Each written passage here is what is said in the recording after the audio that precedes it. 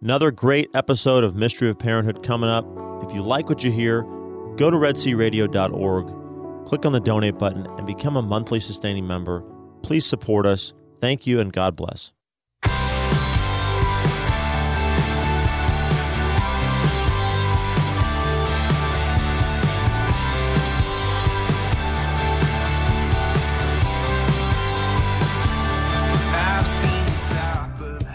Hey, sorry about that, folks. That's the Roundup music. Actually, it's the Mystery of Parenthood right now. Man. I love that. Sorry about that. What is that? That's Kyle Sinkuli. He's the son of a donor of ours in up in Waco. I want and that. He's a Catholic musician.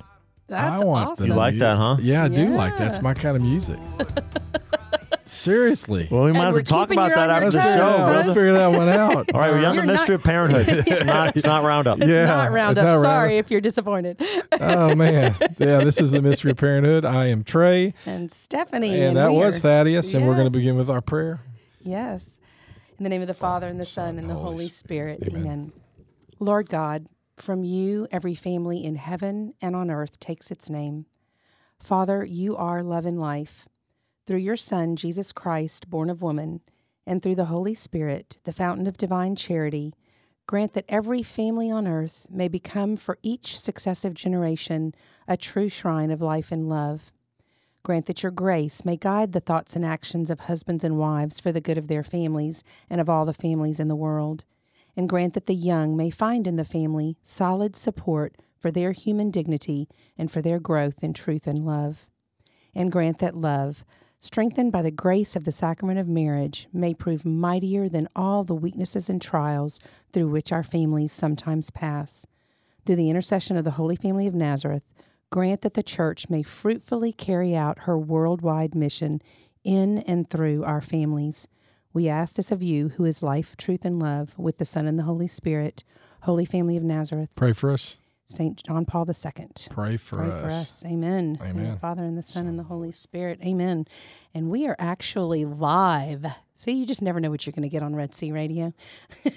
Yeah, that definitely was not pre-recorded. I'll tell you that. That only happens live. That kind of a mistake. Hey, I still like the music a lot. See, no Let's do it. mistakes. Yeah. There's just divine interventions. That's That right. is. Now we have some new music that we need to Talk about. talk about and purchase on. Might have to, purchase it. Yeah. Is he on Apple? Apple Music? It's from an EP called. I'll get it for you. In a Okay. second. Get it. Yeah, it was awesome. Anyway, what we're today, the next 5 weeks at Mass, or the next 4 weeks or whatever, is going to be, the gospel's going to be from John, and will be from John 6. And it kind of got me thinking about the fact that, John 6, the Eucharist is the source and sum of the Christian life. It's the source and sum of our family's life. Yes, and the source of that music is "Walk with Me" by Kyle Sinkuli. That's the name of the album. Sorry to interrupt, but I wanted to get that out there before I forget. So the Eucharist is the source and summit of Christian life. Go, Trey. Yeah, so as the source, the Eucharist is the source and summit of Christian life. It is the source and summit of family life within a Catholic Christian home. And I think the link between the Eucharist, we need to remember that it is. I mean, Father Brian was talking the other day about this picture of Mary, and it was a crypt of St. Mark, St. Mark's Basilica in Italy. And I'm sorry Yes. for our out of BCS listeners. Father Brian is McMaster, I'm sorry, the pastor at St. Mary's in College Station. Yeah, thank you. So he was talking. He was saying that he was celebrating Mass in this crypt, and that above him was this icon of Mary, and in one hand has Jesus, the baby Jesus, and in the other hand has the host. And he was saying that that he felt like she's saying, "Hey, Jesus." Jesus, like that connection that is real and that is the source and something. So Jesus is the answer. So if he's left the Mass for us, if he's left the Eucharist to us, he's left himself, Jesus, to us, then he who is the way, the truth, and the life, who is the source and summit of Christian life and therefore of our family's life, there should be a connection that we can make between the Eucharist, the Mass, and our own lives, and we should be able to learn something from what he left behind for his family and what we can take from that and extend it to our own families in a way that both connect it with the faith but actually practically have an impact on it. How about that? Go.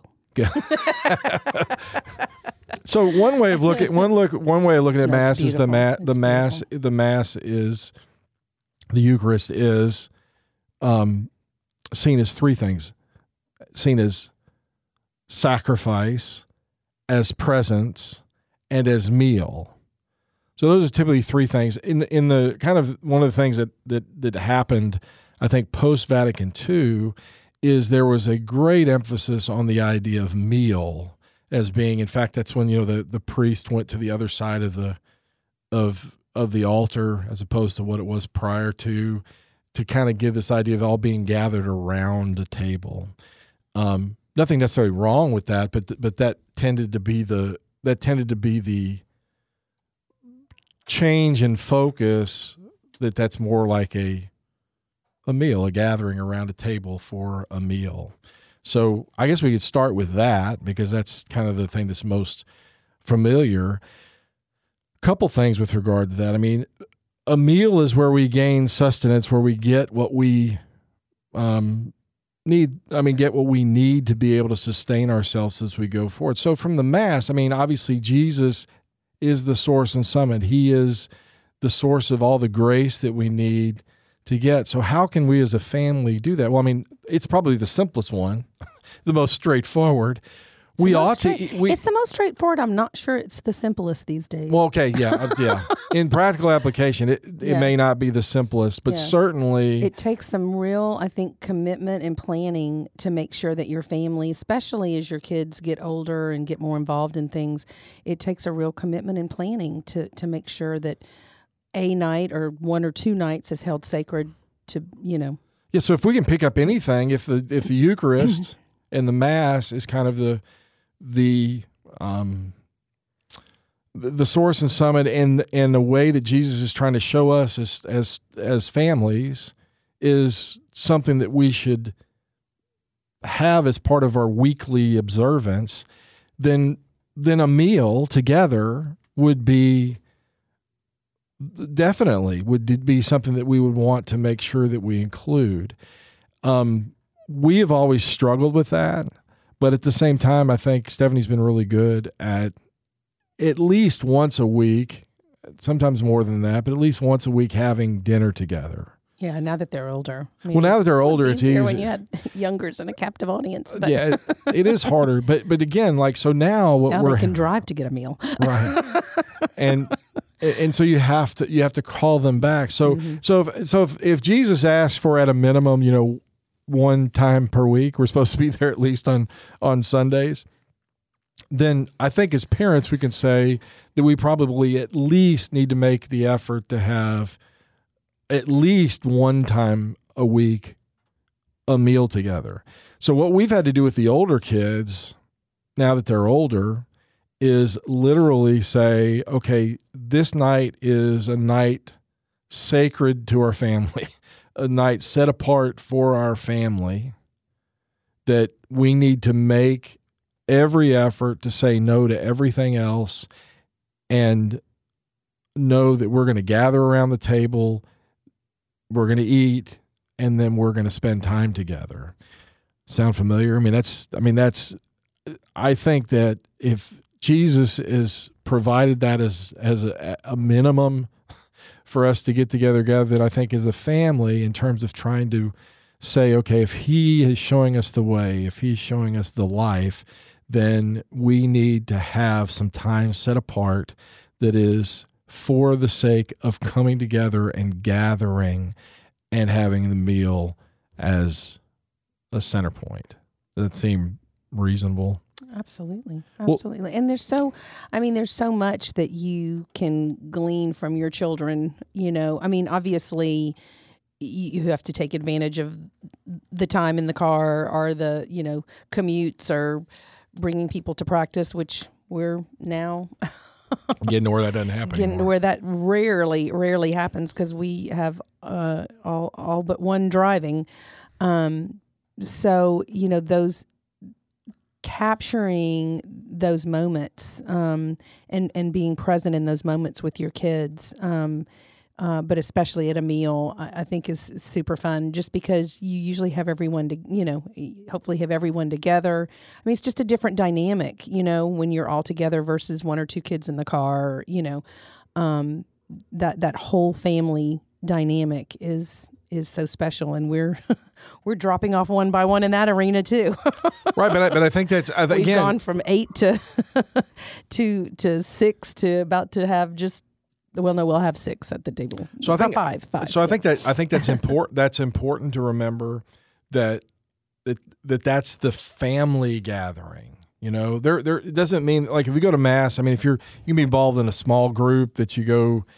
That is a small group, but that doesn't take the place of the family gathering, which is the mass. You can go and have all these different things, but that doesn't take the place of that because, like you said, the interaction between all together is a different animal than one-on-one. I think you need the one-on-one as well. But from the standpoint of following what Jesus has given us in and through the Eucharist and the liturgy, I think central to that is there's something about gathering around for sustenance, but also for everybody to be able to have a place at the table and to be able to interact is that. So what happens at that? I mean, I think if we look at the Mass itself, there's the meal part, the liturgy of the Eucharist, but there's also the liturgy of the Word, which is usually some teaching time, some practical application. I think that around that dinner table, before, after, whenever, there should be some time when that gathering has some, here's something I'm struggling with, or here's some teaching that I'm doing, or something that is revolved around sharing an idea, a struggle, and getting some input and feedback from those people who were there. Now, as parents, I think we should take the lead in that, just like, it's not a free-for-all necessarily. I mean, you can see how it goes, but we need to do that. Also, we need to remember that we're going to invite Jesus into that. So a prayer before, we need to do a better job of doing a prayer after, but I mean, a prayer before, recognizing God's presence in the family, around the table, in the discussion, in the Word, is a way of kind of mimicking, so to speak, or modeling that 1 hour, 1.5 hours, whatever it is, around what Jesus has left behind for us. We need to start thinking thinking that way, that the answer, the way, the truth, the life is Jesus. And so if he's given us something, that we need to figure out how to model that in our own families. So I think the meal's that. I think Thaddeus has got something. I think we're doing some of this. I didn't really realize it before until y'all started in on this discussion today, but we have smaller, younger ones, 10 and under. But I think there is a real ritual that we're trying to establish and kind of build into them, let it surface from within naturally by having some jobs or responsibilities about, let's clear off the table, let's set out the dishes and the what we need to have the table ready. And so there's a parallel with that and what happens in the Mass. Trying to get all of them to not eat before we say grace. Hey, guess what? Say grace, then say Still grace. struggling with that one. Try to say receive grace. And are receiving. Yeah, have already received. Have already taken. Say grace with some reverence and some intentionality, even though the word is so overused, rather than just and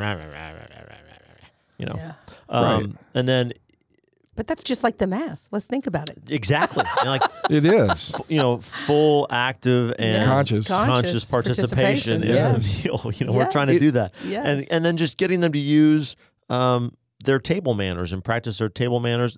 There's a reflection in the kind of postures that we have at Mass and the kind of reverence and the care that we take about that special time. So I think there really is something to the family meal that gets into our bones, right? I think that makes a real visceral connection with the liturgy. I think liturgy, and I think that's the way you've got to look at it. It's connecting the everyday, day-to-day stuff with what's going on in the liturgy, not just figuratively, but actually just recognizing that, hey, we're doing this because Jesus left this example, and we're following his example by coming together as his family, at least every Sunday for Mass, for a meal, and then we're going to make time, maybe more when they're younger, maybe it's just, but we're going to make time, just like the Lord set up Sundays. You're going to make time on Sunday for this. We need to say we're going to make time, no matter what, to get together around a meal, go through, we're going to do all the things that entails, the cooking of the food, the setting of the places, the cleaning of the table, the cleaning up afterwards, the interchange. And we're not just going to sit together, say our prayers, and everybody stuff everything down. Thank you very much. We'll see you later. But it does convey that same thing. There has to be that full active and conscious participation in that. So we want you there at the meal, and no participating, no phones. We're going to set it aside. You can let it go for an hour. Yeah, there's even something to, obviously if you have to go to the bathroom, you can get up and go to the bathroom. Same. But when you finish your meal, you don't just get to get up and leave the table. It's the same kind of idea of, the Mass isn't over for you until the Mass is over, and you stay there until you're dismissed. So even if you finish your plate early, teaching them that good sociability and manners of, you stay there and you continue to chit chat and you take an interest in what other people are doing. You're not just there for yourself; you're there for the other people that are part of the family. Well, even that itself is something that needs to be taught about. We're not there for ourselves when we go to Mass. I mean, it's for something greater than ourselves that we're participating in, to a lesser degree. And it's not really about what you're getting out of Mass so much as it is, although you are getting food for the journey. I mean, you're getting that sustenance, right. But you're also giving. You're praying the Mass. You're worshiping, praising God, recognizing His action in your life. And I think that actually, church. If there's any more, that actually, I think, springboards us into, I think, the next thing that we would talk about. Yeah, we pretty much planned that. But Holy go Spirit, ahead. Did you have anything else? You just see it here, folks. I mean, everything just works to the good. So certainly the meal is about, I mean, when you think about the idea of the meal, there is something about that we do need something to receive something for us so that we can go out and do whatever it is from there. Whether it's the communion with other people, it's the relationships that are fostered. I'm receiving something. But as you mentioned, as in Matt, it's not just about what we receive. It's about what we offer. And what we offer, and this is the second aspect, is sacrifice. And let's be really clear about what the church says. There is one sacrifice. There is one sacrifice in time, meaning that Jesus made the sacrifice of the only sacrifice acceptable to God the Father, the one perfect sacrifice made for all time on Calvary's Hill 2,000 years ago in time. God, who took on flesh, Jesus Christ, 100% God, 100% man, suffered and died on the cross in order to reconcile man to God. That sacrifice is the one sacrifice, it happened in time. Here's really critical for us from just a teaching standpoint is we are asked to, well, first off, the Mass represents that one sacrifice, represents it. It makes present again that sacrifice in an unbloody manner, sacramentally. What are we talking about? Mysteriously. Visibly through signs, making present invisibly that perfect sacrifice. So in what looks like bread and in what looks like wine, once transubstantiated, once consecrated by an ordained priest using the words of consecration, is no longer bread and is no longer wine, but is instead the body, blood, and soul, the humanity of Jesus, and it's his divinity and his godness. So his manness and his godness is made present. Now, so here's really important for us Catholics to remember. We are not re-sacrificing Jesus.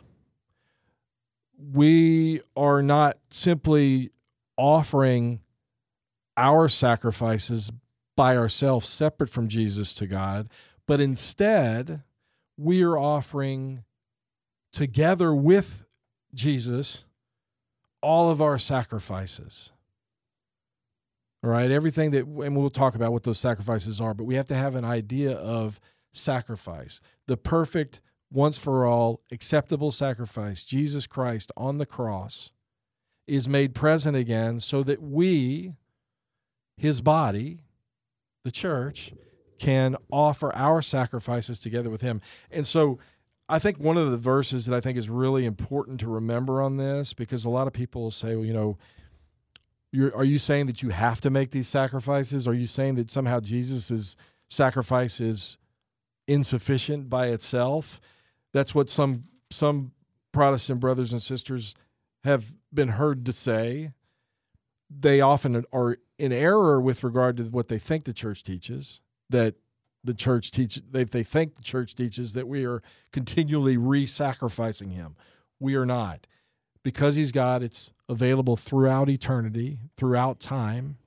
God is not bound by time, and therefore he makes that perfect sacrifice present again to us. And that there is this crazy line in Colossians that every Catholic ought to know, which is Colossians 1:24. And it says, St. Paul is saying, "Now I rejoice in my sufferings for your sake, and in my flesh I complete what is lacking in Christ's afflictions for the sake of his body, that is the church." Okay.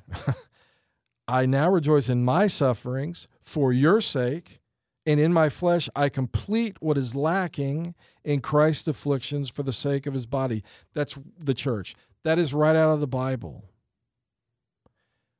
This is not saying, nor has the church ever taught, that somehow Jesus' sacrifice, his sufferings, are not all sufficient. They are all sufficient.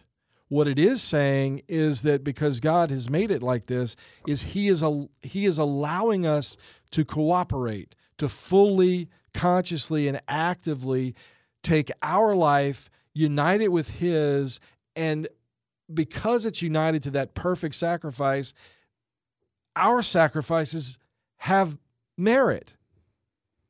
By themselves, they would not have it, but with it they are. So it's important to remember that as sacrifice, that we remember that it's the one sacrifice, and really all that we do is that. But how does that extend to our family? It extends to our family as our sacrifices are ways, first off, they're of value as long as we unite them with that. So there's nothing that we suffer through.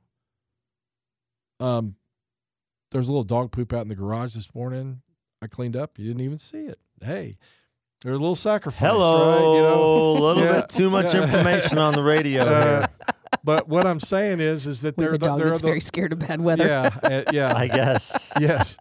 But Yeah, so he literally, she had some, had an accident. The bed. But I'm not saying that. I'm just saying that's a little. It took 2 minutes. I could have 2 easily. Minutes? That's kind of a long time. And it's definitely. But it's a little thing. But you can offer that little thing, whatever it is, something that you don't like to do. But somebody else would have to do it if you didn't do it. The dog's not going to clean it up. So if you can take those little sacrifices and say, I give this to you, Father, in union with what Jesus accomplished on that sacrifice, that's a little bitty thing, but all of a sudden it's united with something that has infinite value, that is the reason for our salvation, and it makes those little bitty hiccups, bumps in the road, opportunities, which so often I fail at embracing, so often I fail at doing, those moments when by grace you say, okay, I'm going to do this for that, and I'm going to offer it to God the Father in union with that. That's the way as Catholics we should think about those small opportunities, those 1 or 2 minutes, the taking of the trash out without being asked, the cleaning of the dishes, the doing of whatever chores there are, the cleaning up of the room. All of those things are part of and can be united with Jesus' sacrifice. That is a Christian way of looking at things. As far back as St. Paul, at least in writing, is saying that I can complete what is lacking. Well, there's nothing lacking in it other than our embracing of the fact that he's saying, hey, I'd like to share some of these little pains, annoyances with you, and give you the opportunity without the nails in the hand, without the thorns in the head. I want you to know what it is to sacrifice for the sake of somebody else. That happens in little ways every day, possibly.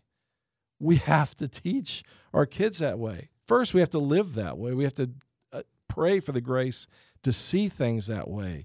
But to be Christian and not to recognize sacrifice as central to being Christian is to deny what Christ did on the cross.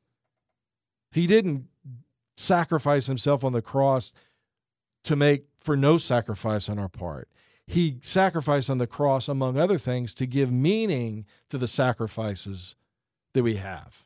And I think we've talked about that so many times in this show before, is that it's all those little things. And we are our children's first example of that, grumbling with the wash or grumbling with the dinner or grumbling with the, I did some of that last night. Well, we all do it.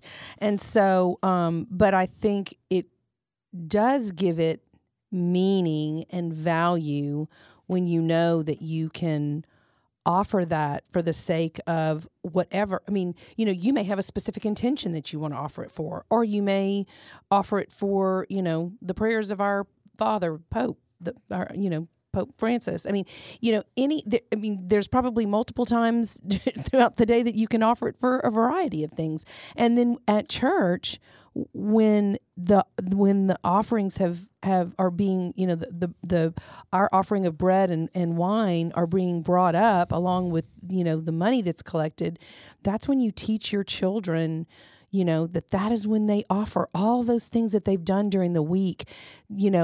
Father Brian put it so beautifully this past Sunday at St. Mary's that, see yourself walking up, see yourself processing behind those people that are walking up the aisle and putting all of those things on the altar, so that when he says, my sacrifice and yours, which they've changed that language to capture that, my sacrifice and yours, it boom.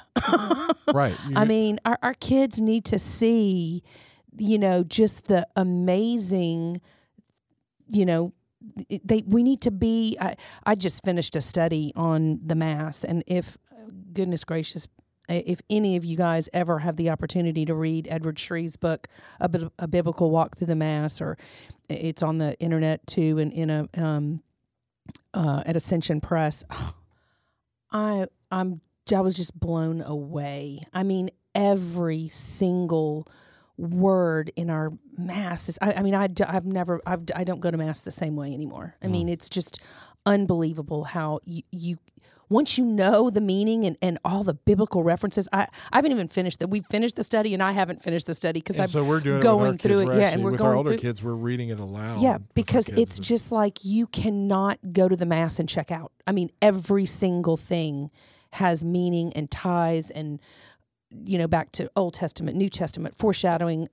It's just, and that's why a full conscious and active participation in the liturgy, the way that happens, it's not like a matter of the will. Oh, I hate this music. I hate this guy. I'm going to will myself into full conscious and active participation. What it means is study what's going on. Go read a chapter from that and go begin to recognize the fullness of the church, the way every word is chosen, everything. I mean, the church is not new to this. I mean, this is millennia of putting this together for the sake of teaching. And so study it. I mean, get a book tape, a podcast, something that allows for that to happen. Yeah. And that allows you to participate. But it's important for the offering to remember that offering, which happens at the end of, after the liturgy of the Word, and the beginning of the liturgy of the Eucharist. We're bringing up those gifts. If you notice, I think it's a great time if you're hands-on, if you wanted to do an exercise, cook some bread the old-fashioned way. I mean, get wheat, walk through the process, and then notice that it takes farmers, it takes seed, it takes bakers, it takes everybody involved. It takes, if you notice what God chose, there are things that require multiple people to be involved. Probably not the same person. Maybe, but usually not. A farmer to farm it, to till it, maybe somebody different that harvests it, a miller to grind it, a baker to bake it. That there is something about that God is saying, that's why I chose this. He could have chose any other thing, but he chose something that is as opposed to the work of human hands, right? Mm-hmm. So it's a sign that says that our work, that bread and that wine, is meant to be a sign of the work of our hands. So for me, it was picking up, a little dog, whatever, today. Now, listen, you can unite it, you can give it meaning, but it could be as simple a meaning as somebody else would have to do it, and it would not be very enjoyable to them, so I'm going to do it for them because I don't want them to have to do it. I mean, that's a pretty simple, pragmatic way.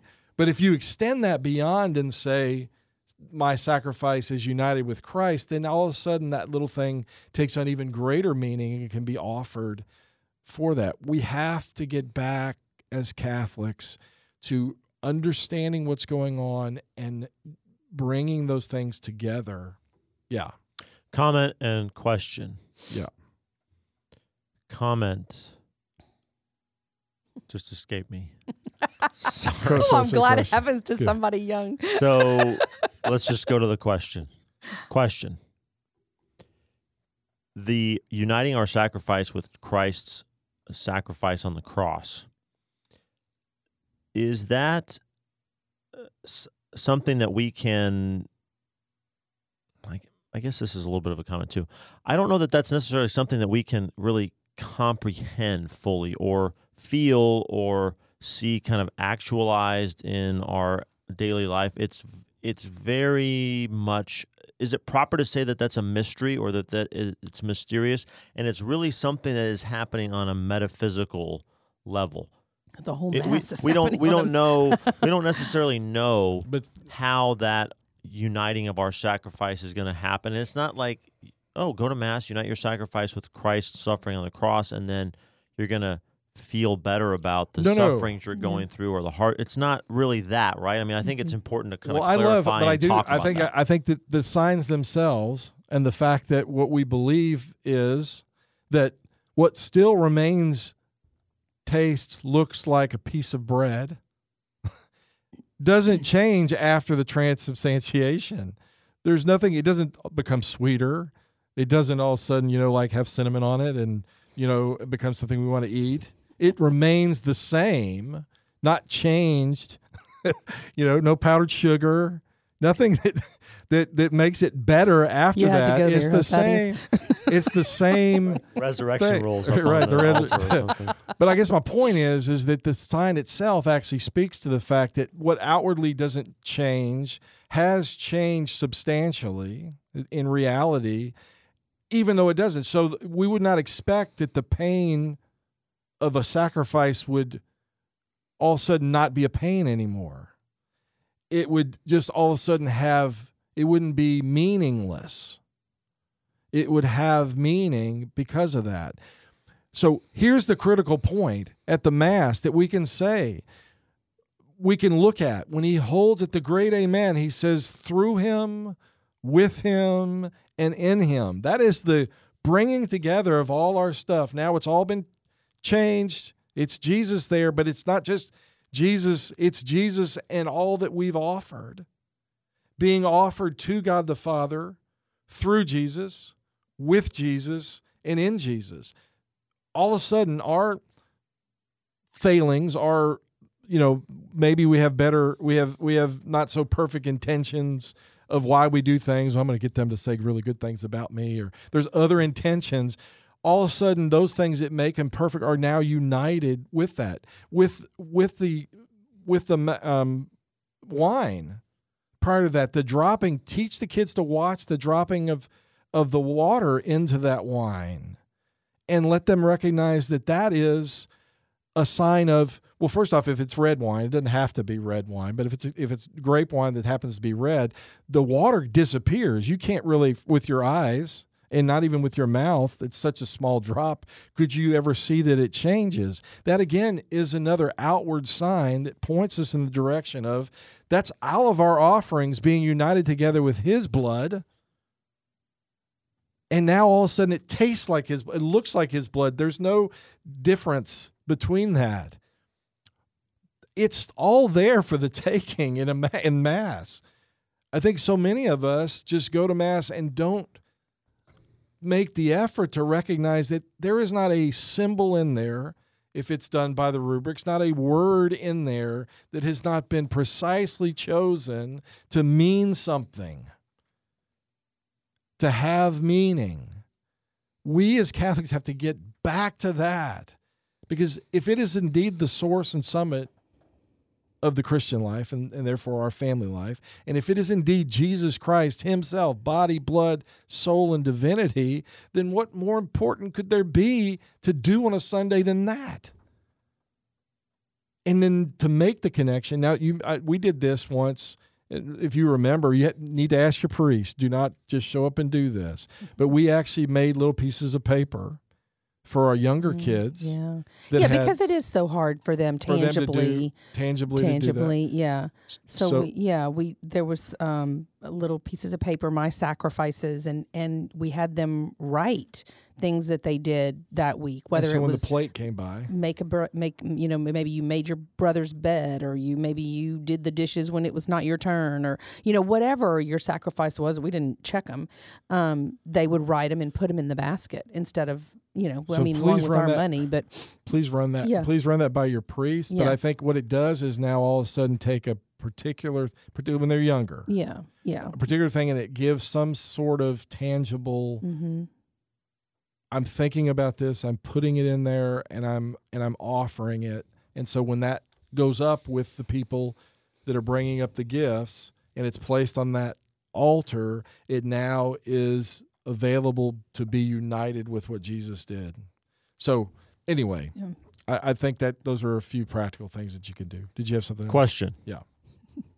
Why is it significant that in the Catechism there is a separate chapter on the liturgy, and then there's its own chapter on the Eucharist? Many people think that they are one and the same, but the Catechism seems to be saying there's a little bit of a... Well, liturgy is a public work. I think liturgy is it's beyond just the Mass. The Eucharist is the result of the liturgy of the Eucharist. There's the liturgy of the Word. There's liturgy associated with baptism. There's liturgy associated with marriage. There are all these different liturgies, which is just my understanding of liturgy is it's a public work. It's something that's done with witnesses around somebody to watch. It's an outward expression of our faith in tangible ways, something we can hear, see, smell, taste, whatever. So the Eucharist is a very specific result of a liturgy, and that result is it's Jesus' body, blood, soul, and divinity made present in a way that is like no other way he's present. He's present in the priest, for sure, in and through the holy orders. He's present in the people gathered together. He's present in us because we offered this with him. He's here in this, but not in the same way as he is in the Eucharist. Therefore, if that's Jesus, and that's the fullness of Jesus as we can experience him, body, blood, soul, and divinity on this planet as human beings, this side of heaven, you would think there would be a whole section in the Catechism speaking to that. And if liturgy is a public work that includes the liturgy of the Eucharist, but all these other liturgies, then it just is a way of codifying, I guess, or making sure that what's being said by the priests or whoever's leading the liturgies, whatever they are, is consistent with what God has ordained to be, or is consistent with what the church has decided needs to be taught in and through this. Go to a baptism and listen to what it's unbelievable, the connections that are made if you just pay attention. It's kind of like a teacher that's teaching this wonderful class to all these people, and they're thinking about, I got to go, I got a date after this or whatever. And they're missing the meat. They're missing the stuff that is like, oh, wow. We have to ignite that in our own children, reignite it in ourselves, so that we should be like, I want to go. I can't wait to see what's going on in Mass. Not just what the priest says. So many people are so focused on just the homily. Unfortunately, we have many great homilists here, and they're awesome. But even if they didn't, we have plenty of lousy homilists too. Well, and that doesn't take away. That doesn't take away from the power and the significance of the. No, because if they're saying according to the rubrics everything's being said, then the church is delivering her message with or without the priest's homily. You're going to receive the word in terms of reading Scripture. You're going to hear it. The whole Mass is replete with references to and things that should keep our eyes fixed on Jesus, not on the other stuff. I mean, it's a game changer. It should be, at least. Anyway, I know we're running time. But that answer your question? Times 50? Mm-hmm. Okay. Yeah, and speaking of the separate section on the Eucharist in the Catechism, it's, I just looked this up here today. I didn't know it off the top of my head. It's 1322 through 1419. Yeah. So I mean, go look at that. I mean, find Ed Sri's book or a DVD or there's. If I can read a book cover to cover, I struggle with reading. I do, because I struggle sitting and being quiet, and I'm like squirrel. I got things to do. Well, you had 6 children that you were responsible. That could have contributed. Yes. I mean, you'll get back to it. This book was like cover to cover, like didn't miss. I mean, and I'm rereading parts of it. I mean, it was just wow. I cannot stress, and it was a simple read. I y'all know me. I'm not the theologian in the group. I'm the not yet. Put what's the practicality? Get me the rubber to the road. Rubber on the road. And it was what's just the cash values? No, right? Yeah, specific. Yes. So yeah, it was really it was a great study. Robin has said the same thing. She has really, really enjoyed it, and I can see, a change in her when we're at Mass. Yeah. She's. Well, you don't want to miss a word. She's like closer to like how I am when I pray the Mass now. She's more, like reverent and Robin, we're sorry. Humble. He gets away from us sometimes, Robin. But again, I think the excitement, if you just will invest a little bit of time, Find the thing. It may not be that book. Yeah, everybody's a different connection, but keep looking. Bishop Barron has a new Mass series out. Oh, I'm sure. When you find that thing, it'll be something that just my experience has been. I've had people recommend books, and I start reading. It just doesn't connect. I do, I put it down. I put it aside. When God has something for you to read, when you find it, it'll be something you have a hard time putting down. Yeah. It'll be something that is going to speak right to you, and that's going to be called grace. So recognize that. Mm-hmm. Recognize that as for what it is, but go looking for it. I mean, it's not going to just drop from the sky and read itself or listen itself. The proverbial Father Cashions, you can't drive a parked car. Right. I mean, do something. That sounds almost like a Yogi Berra. Yeah. But that's stolen from somebody anyway, so all of it is. He has nothing original. Yeah, I've got nothing original. Hey, another thought that we won't take too much time on. I learned the other day that for St. Thomas Aquinas, the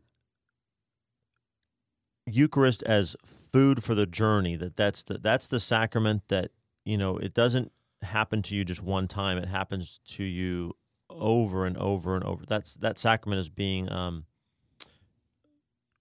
redone on you each time you attend Mass and receive the Eucharist, and that it's that grace and presence of Christ that carries you from one day to the next, and it gets you from one challenge to your faith, hope, and love to the next one, and through that one. And that's sort of the primary aspect of the Eucharist for him. It was told to me. Yeah, I'm not familiar with that, but we see that aspect, that food for the journey aspect, in the viaticum that's given to the sick, the dying, who are means, right, who are getting ready to go on their final journey. But just kind of reflect on how it's significant that the Eucharist is that sacrament that isn't just one time. It's done over and over. We receive that sacrament over and over again. We have our first communion.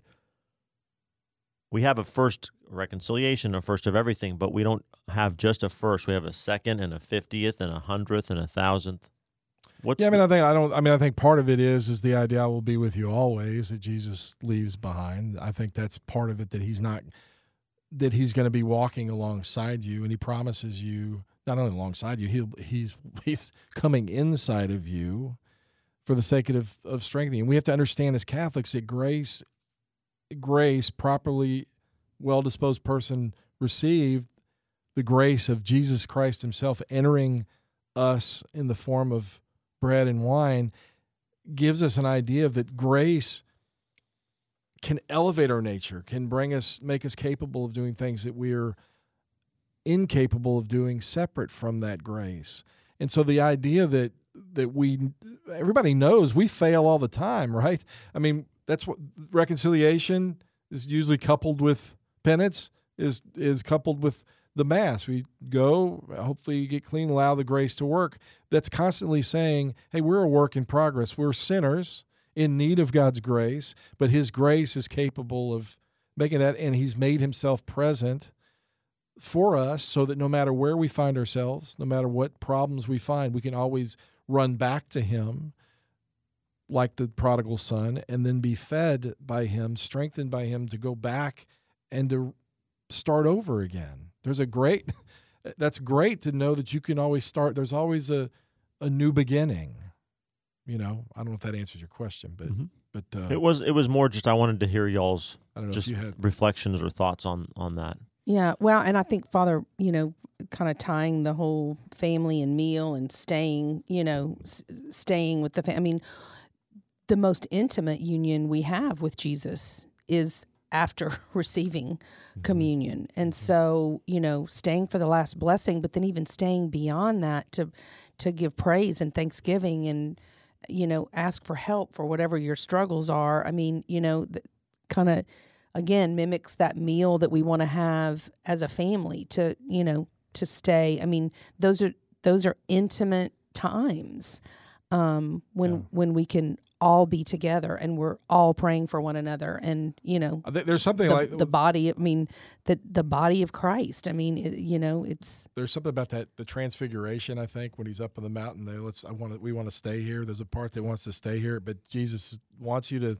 stay, but then he says, okay, we got to go back out. So I think there's a sense of waiting. Okay, I want to feel like Jesus is strengthening me. I'm going to bring everything to him, and then I want to go out renewed and say, okay, yes, I failed before. I'll fail again, but now I'm strengthened. I want to go back out and do it. The last one, which we didn't get to, is presence. But I think the trick there is to really make an effort to, when you are with your children, when you are with your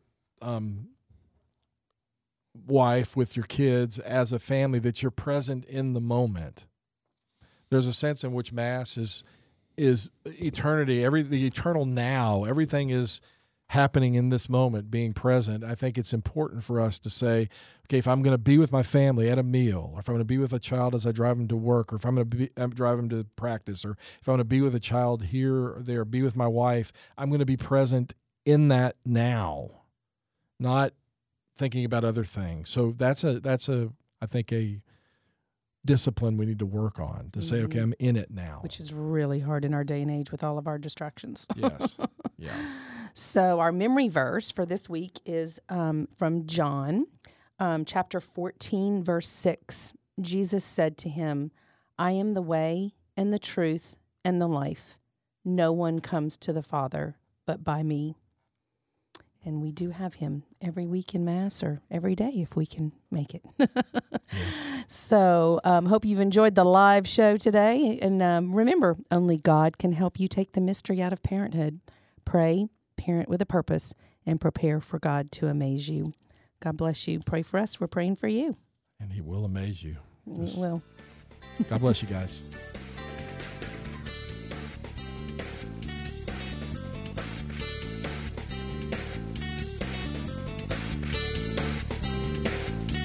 Thank you for listening to this local production of Red Sea Catholic Radio. Tune in next week at the same time to hear Trey and Stephanie Cashin share more on the mystery of parenthood.